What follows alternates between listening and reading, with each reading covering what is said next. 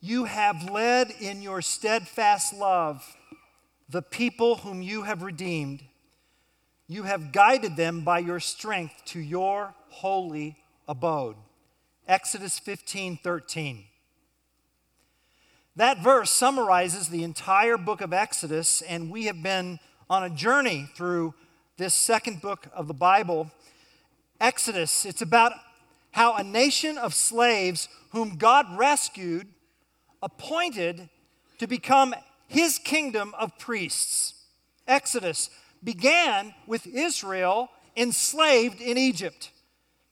They cried out to the Lord, and God answered their prayers and sent Moses, who in 10 plagues crushed a world power and a world view, and in one miraculous spectacle brought Israel through the Red Sea, permanently freeing her from Pharaoh. Manna came from heaven to feed Israel. Water came from a rock to quench their thirst. And God carried his beloved to Sinai, to your holy abode, Exodus 15:13 says. And at Sinai, the one God of heaven and earth declared that these former slaves were his treasured possessions, are his treasured possessions. They're a holy nation. They are a kingdom of priests. He's not just speaking of the Levites, one of the 12 tribes. Of the entire nation, God says, you are my kingdom of priests. God declared his people to be holy, regal, treasured priests. This is your identity. God gets to determine our identity. And all of this was to fulfill his promise to Abraham, that through Abraham all nations would be blessed. Israel would be a conduit of blessing to the entire world. When the nations interact with Israel, in doing so, they would meet the God of heaven and earth. And God elected Israel not because Israel was more special than any of the other nations, but rather because of his steadfast love. You have led in your steadfast love the people whom you have redeemed. Out of God's love, he chose Israel to mediate his presence as his priestly, regal, royal ambassadors. That is to say, Israel would never represent itself in its own speech. Israel would forever speak on behalf of God. And do you know that's true for us? The Apostle Peter is thinking about the book of Exodus when he says in 1 Peter chapter 2, verse 9, but you are a chosen race, a royal priesthood, a holy nation, a people for his own possession. That's our identity in Christ. That is our first, foremost, and primary identity in Christ. And to what end? Oh, Peter continues, that you may proclaim the excellencies of him who called you out of darkness into his marvelous light. Who are we? You may ask if you're new. We are people who have been called out of darkness, the darkness of guilt, the darkness of iniquity, the darkness of a past that we could not escape on our own. He's called us out of this darkness into his marvelous light. We are ambassadors of Christ, as though God were making his appeal through us. Our identity determines our speech. And we will never be successful ambassadors for the King we represent if we speak our personal agenda. So our speech must always possess an ambassadorial agenda. We've been sent by the King to speak on his behalf. Amen? Yeah, amen. Now, I mention all of this to remind us of why we have the Ten Commandments. Because it's so easy to walk into a religious place like this and sit down and we learn, okay, they're going to be studying the Ten Commandments. And so what does that mean? Well, it means that the guy behind the wooden podium is going to get up and say, now do the do's and don't the don'ts, and start doing what you're supposed to be doing and stop doing what you should never have been doing all along that you knew about, and do this and don't do that, and now get out of here and leave me alone. And don't forget the offering on your way out. Okay. That's not where we're going. All right? And unfortunately, it's easy to come into a church service and kind of have an understanding about the Ten Commandments as more of a, do more, try harder. And that's sad. And I'll tell you what's even sadder: when someone gets up and preaches that way. Do more, try harder approach to the Ten Commandments. And that's really not what the intention of these 10 words were when they were given to Israel. And you might ask, well, what are the intentions? And here they are. These 10 words describe a portrait of people who have been redeemed out of slavery to an oppressive power that they could not escape on their own. These 10 words answer the question, what ought a people look like who have been liberated from a past they could not change on their own? What ought a people look like who represent the great God of this universe? Okay? You see how that's just a totally different understanding of the intention of these commandments. And you may say, well, why? How do you know that that's the intention? Because Exodus 1 does not begin with the Ten Commandments. Exodus 1 begins with slavery, and then there's liberation by the power of God, and then God took his people to a mountain and said, now that I have rescued you, let me introduce myself to you. And let me tell you how a people ought to live and speak and relate and act who have been liberated from a past that they don't want to go back to, you see. That's the intention of the Ten Commandments. And that then takes us to Exodus chapter 20, verse 7, where we are going to be looking at the third commandment. If you have your Bibles, I'd like you to turn to Exodus chapter 20, verse 7. It's on page 61 of your church Bibles. The 10 words as foundational legislation given to a people about whom God loves and he has delivered, and they answer the question, how do people who have been freed from slavery stay free? What does a God follower look like? And so in commandment number 1, Israel learned to worship the one true God, and thus being freed from the chains of a false reality. In commandment number 2, Israel learned to worship the one true God in a true way, therefore being freed from limiting God or putting God in a box via idolatry. Commandment number 3 frees God's people from the, here it is, sin of irresponsible flippancy. The sin of irresponsible flippancy. Exodus 20, verse 7. You shall not take the name of the Lord your God in vain, for the Lord will not hold him guiltless who takes his name in vain. Put positively, this commandment says that we are to cherish the name of the God who has changed our lives.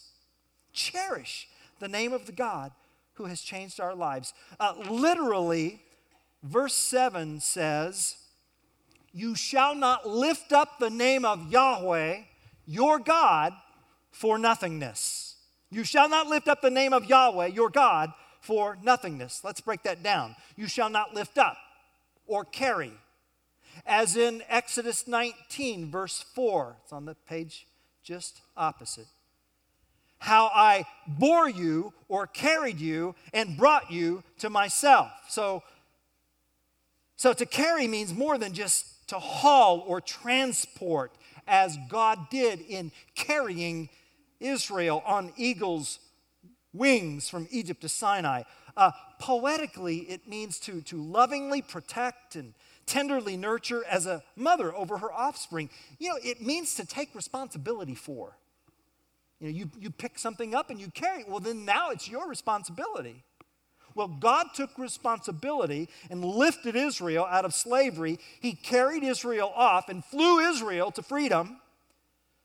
And therefore, the third commandment, God says he commissions us with the responsibility of using his name. And we must therefore protect the name of the one who rescued a nation of slaves and elected them as his nation of priests. Exodus 19, 5 and 6 say, we're God's treasured possession. We're this kingdom of priests. We're a holy nation. Well, God did this to us out of love. Then how could we ever trivialize his name? The name Yahweh. I am who I am. It's practically untranslatable. It's the broadest verb to be. I am who I am. I am reality. Reality rescued Israel from Pharaoh. Reality parted the Red Sea. Reality gave Israel food and water. Reality is absolute. And there's no reality beyond reality. And there's nothing trivial about reality. And then there's that phrase, in vain. You shall not lift up or carry the name of Yahweh, your God, in vain. What does that mean? It means emptiness or nothingness. Thus, you may not speak or write or sing or otherwise use the name that depicts reality in such a way that it diminishes the one who is reality. God says, I won't let anyone get away with that. Did you notice how God gave this command in verse 7? He didn't say, you shall not misuse my name. It's in the third person, indicating formality. You shall not lift up the name of Yahweh, your God, for nothingness. So there's a formalness there. Let's say you go to a coffee shop, and that coffee shop provides you internet access. And in some of these shops, before you get online, you've got to give them your name and your email, and then you've got to click the box, right? It's the box that says that you agree to their terms of use. Well, Exodus chapter 20, verse 7 is the terms of use commandment. It stipulates the user end directives concerning God's name, because God's name is trademarked. Just like products in our country. So you can't take the name Coca-Cola and put it on insect repellent. That's illegal. Because Coca-Cola's trademarked. You can't take the name Kleenex and put it on sandpaper. You can't attach Yahweh to an idol. God's trademarked his name. And he has property rights. And he threatens serious penalties against unauthorized use. And all trademark violations will be prosecuted to the full extent of the law. And the prosecutor, the judge, the jury, and the enforcer is God. And someone might say, well,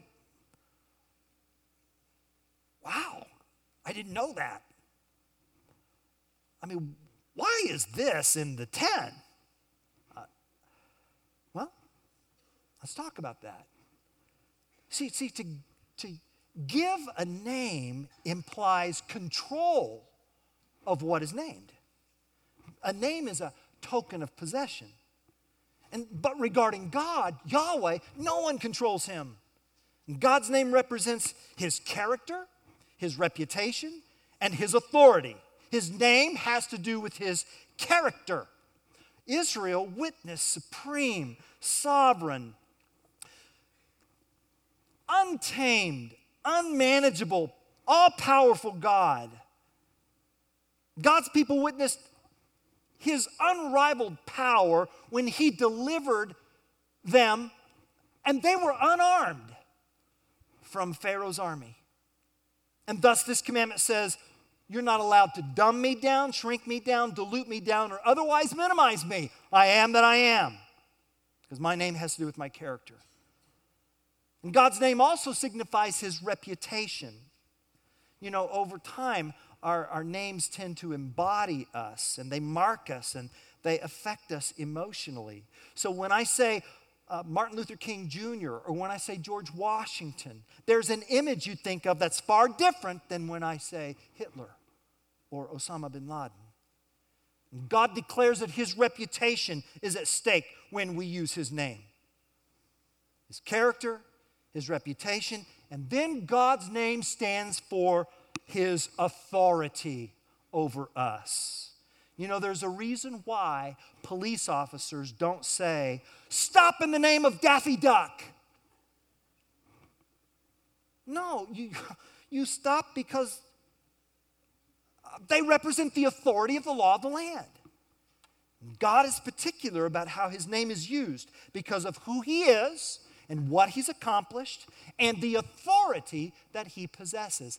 And freedom-loving Americans really, cringe at this word authority. But God, as creator and ruler of all, he has all authority, and he expects us to respect that. Years ago, Ted Koppel, who was a journalist for ABC News, said these words. It was a critique on television. He said, there's not much room on TV for complexity. You can partake of our daily banquet without drawing on any intellectual resources, without either physical or moral discipline. We require nothing of you, only that you watch. And gradually, it must be said, we are beginning to make our mark on the American psyche. We have actually convinced ourselves that slogans will save us. Oh, shoot up if you must, but use a clean needle. Enjoy sex whenever and with whomever you wish, but be sure to wear a condom. No. The answer is no. Not no because it isn't cool or smart or you might end up in jail or dying in an AIDS ward, but no because it's wrong. Because we have spent 5,000 years as a race of rational human beings trying to drag ourselves out of the primeval slime by searching for truth and moral absolutes, and in place of capital T truth, we have discovered facts. For moral absolutes, we've substituted moral ambiguity. And we now communicate with everyone and say absolutely nothing. We have reconstructed the Tower of Babel, and it's a television antenna. 1,000 voices producing a daily parody of democracy in which everyone's opinion is afforded equal weight regardless of substance or merit. Indeed, it can even be argued that the opinions of real weight tend to sink with barely a trace of television's ocean banalities. Our society finds capital T truth too strong a medicine to digest undiluted. In its purest form, truth is not a polite tap on the shoulder. It's a harrowing reproach. And what Moses brought down from Mount Sinai were not the 10 suggestions. They are commandments. They are, not were. Authority, character, reputation. That's why God wants us to respect his name and be responsible with it. Now, let's talk about several ways that we misuse God's name. One way is sorcery. Magic incantations involving God's name, I don't see too many sorcerers out in our congregation today. But it was a problem in the Old Testament. Balaam, who was a not-so-ethical prophet, told Balak, who was an extremely unethical king, he was the kind of prophet who would invoke God's name with magical incantations. And that's forbidden. But then there's perjury, invoking God's name in an oath to make a lie appear to be the truth. Leviticus 19:12. You shall not swear by my name falsely and so profane the name of your God. I am the Lord. Leviticus 19:12. And Jesus extended this even in Matthew 5 when he said, just don't swear, period. Let your yes be yes. Some people think that, if they're not on the witness stand and they're not under oath, well, then they can misuse the truth. Jesus says, no, there's never a time when you're not on record if you're my follower. So let your yes be yes. So sorcery, perjury, and this is what many of us think of when we think of this commandment, so let's talk about it. There's profanity. To profane means to take something unique and cheapen it. And we profane when we use God's name as an expletive. And such language is unbecoming for a royal priesthood. Remember who you are. You're God's treasured possession. And to be absolutely clear, church family, only Christ has the license to say, go to hell, or damn you. Only Christ has the authority to say that. He alone has authority over anyone's eternal destiny. And one day he will say to Satan and his demons, go to hell, and they will. Note to self, we're not Jesus. Sometimes we hear less blatant profanity. I swear to God, or great God Almighty, or these are careless phrases that lift up Yahweh's name for nothingness. Would you casually make jokes about 9/11? Or Auschwitz? That's off limits. How much more the name of our high king? And some may think, well, I don't really mean it when I say it. And that's the point. When you say it, mean it. Now, I can think of 3 kinds of people who violate the third command. The first are the uninformed. And maybe these folks are unchurched. And maybe they've never read the Bible. And maybe they're young children who don't know better and they need to be coached. Then there are the undisciplined. These folks know what's right and what's not, but in a fit of frustration, they get cut off in traffic, or they hit their thumb with their hammer, or they miss their birdie putt on the 18th. They slip. And profanity is the exception, not the rule. And they're crushed when they realize what they did, and they immediately make amends. The uninformed, the undisciplined. But then there are the irreligious who feel no remorse when they flagrantly violate the third commandment. They are confirmed unbelievers.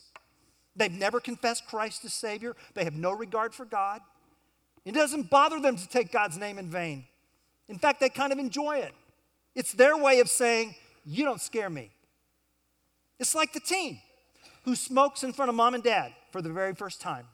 For months, he's been hiding out in alleys and cars, smoking on the sly, scarfing down Lifesavers mints. And one day he walks into the family room, lights one up, takes a long drag, and says to mom and dad, what are you going to do about it? Well, there's good news and bad news here. And the bad news is that one day they're going to have to answer to a holy God for their filthy mouth. And they'll have no excuses, no time to mend their ways. They will be the deserving victim of the wrath of the God they've dishonored their whole life. I mean, Does not the verse say, the Lord will not hold anyone guiltless who misuses his name? And someone might say, well, okay, what's the punishment for that? Do you really want to find out?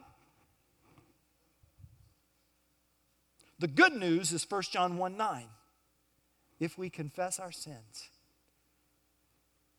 he is faithful and just to forgive us our sins and cleanse us from all unrighteousness. Is that not good news? Listen, Jesus was crucified between two assassins. And at first, one of the Gospels says that they both railed against him. Okay. But you know, the cross has a way of wearing you down and making you aware of reality. And the reality was they were not going to get down off that cross alive. And so Luke says, finally, one of the other assassins said, Jesus, remember me when you come into your kingdom. So just hours before, he was profaning Jesus' name. But there on that cross, he repented. And Jesus said, today you'll be with me in paradise. Is that not the loving kindness of our Heavenly Father? We can repent to the one whom we've profaned, and he's waiting to embrace us as his child. Sorcery, perjury, profanity, these are unauthorized uses of God's holy name. And you all probably expected someone like me to say what you just heard me say. But there's another dimension of this commandment that, in my opinion, touches all of us in our church family. And, in the church world, people can sometimes try to boost their own credibility by saying things like, well, the Lord told this to me, or God is on my side on this one, or I sense it deeply in my spirit. Well, Ezekiel chapter 13, verse 6 says, they say, the Lord declares, when the Lord has not sent them. And that's called false prophecy. Another word for false prophecy is the word forgery. And throughout history, God's name has been forged to endorse the Crusades, slave trade, political parties. And the results are always disastrous. And what this command tells us is that we are not allowed to associate God's name with something God is not associated with. You're not allowed to sign God's name on your permission slip. And when someone says, God told me, or I've prayed about this and God said to me, or God wants me happy, well, who's going to argue with that? And this is not to say, please hear me, this is not to say that God no longer prompts his people to acts in love. It's that the third commandment forbids using God's name to fulfill my personal agenda. So when you say the Lord told me to do this, you better be ready to explain that in a way that runs deeper than it's just how I feel. Because it's possible that how you feel does not square with God's word.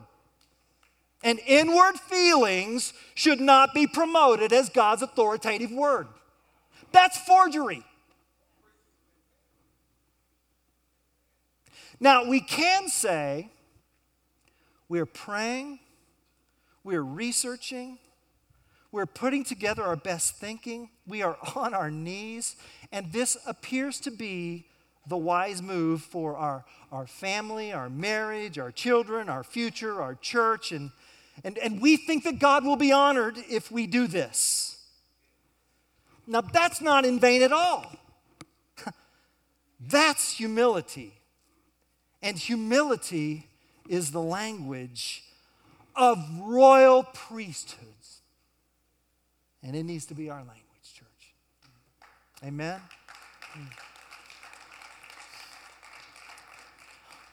And I really want to share with you our heart on this, my heart on this, because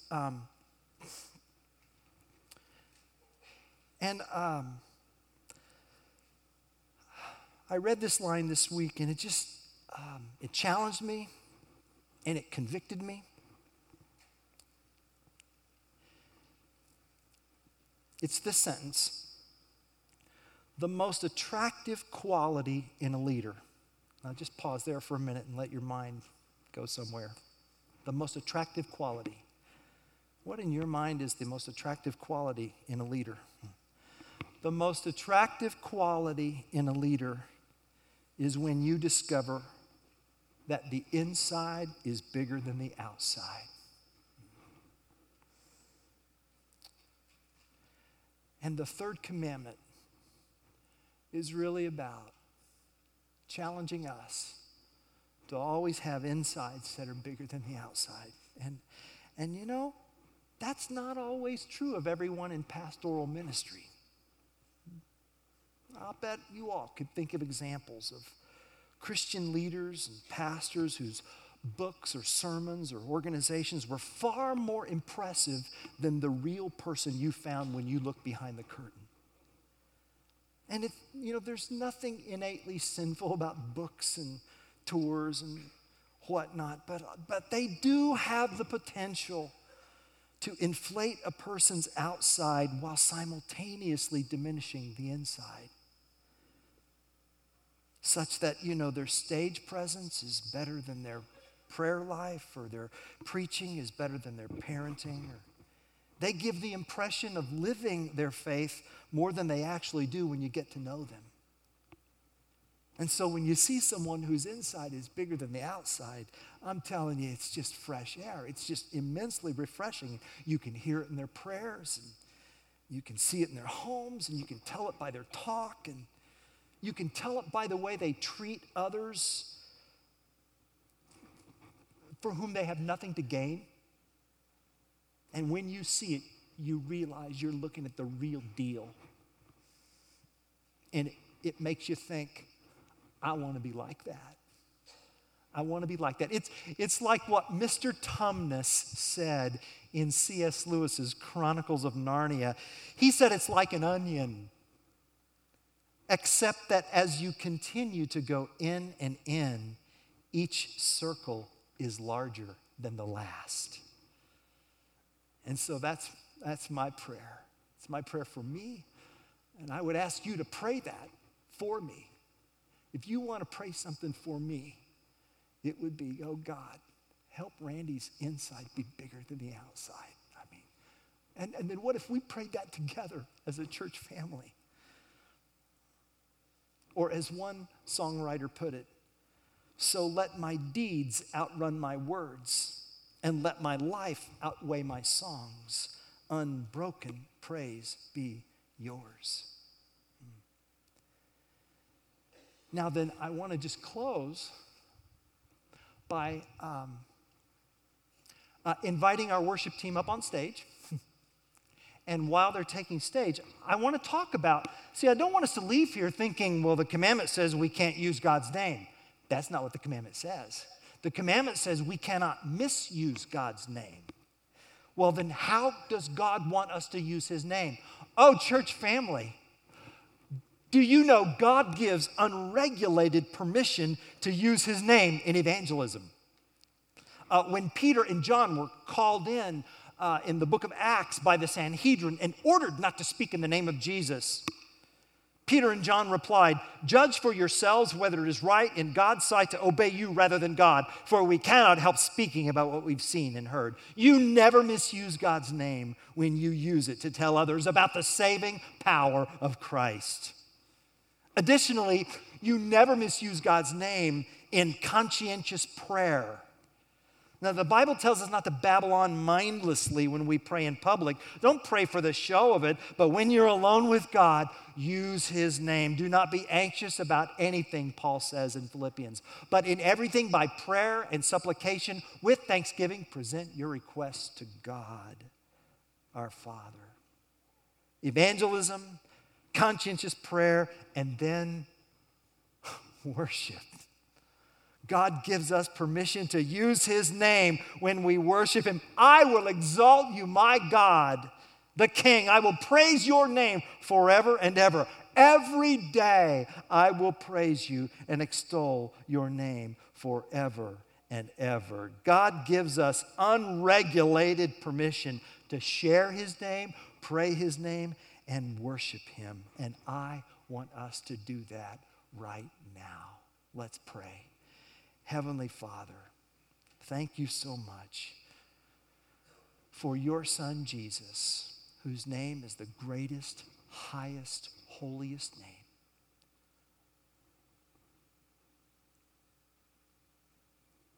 It's the name that means God saves. God saves. And you have, and you do. And so now, Lord, I pray that the words of our mouth and the meditations of our heart be acceptable to your sight. O Lord, our rock, our Redeemer. And God's people said,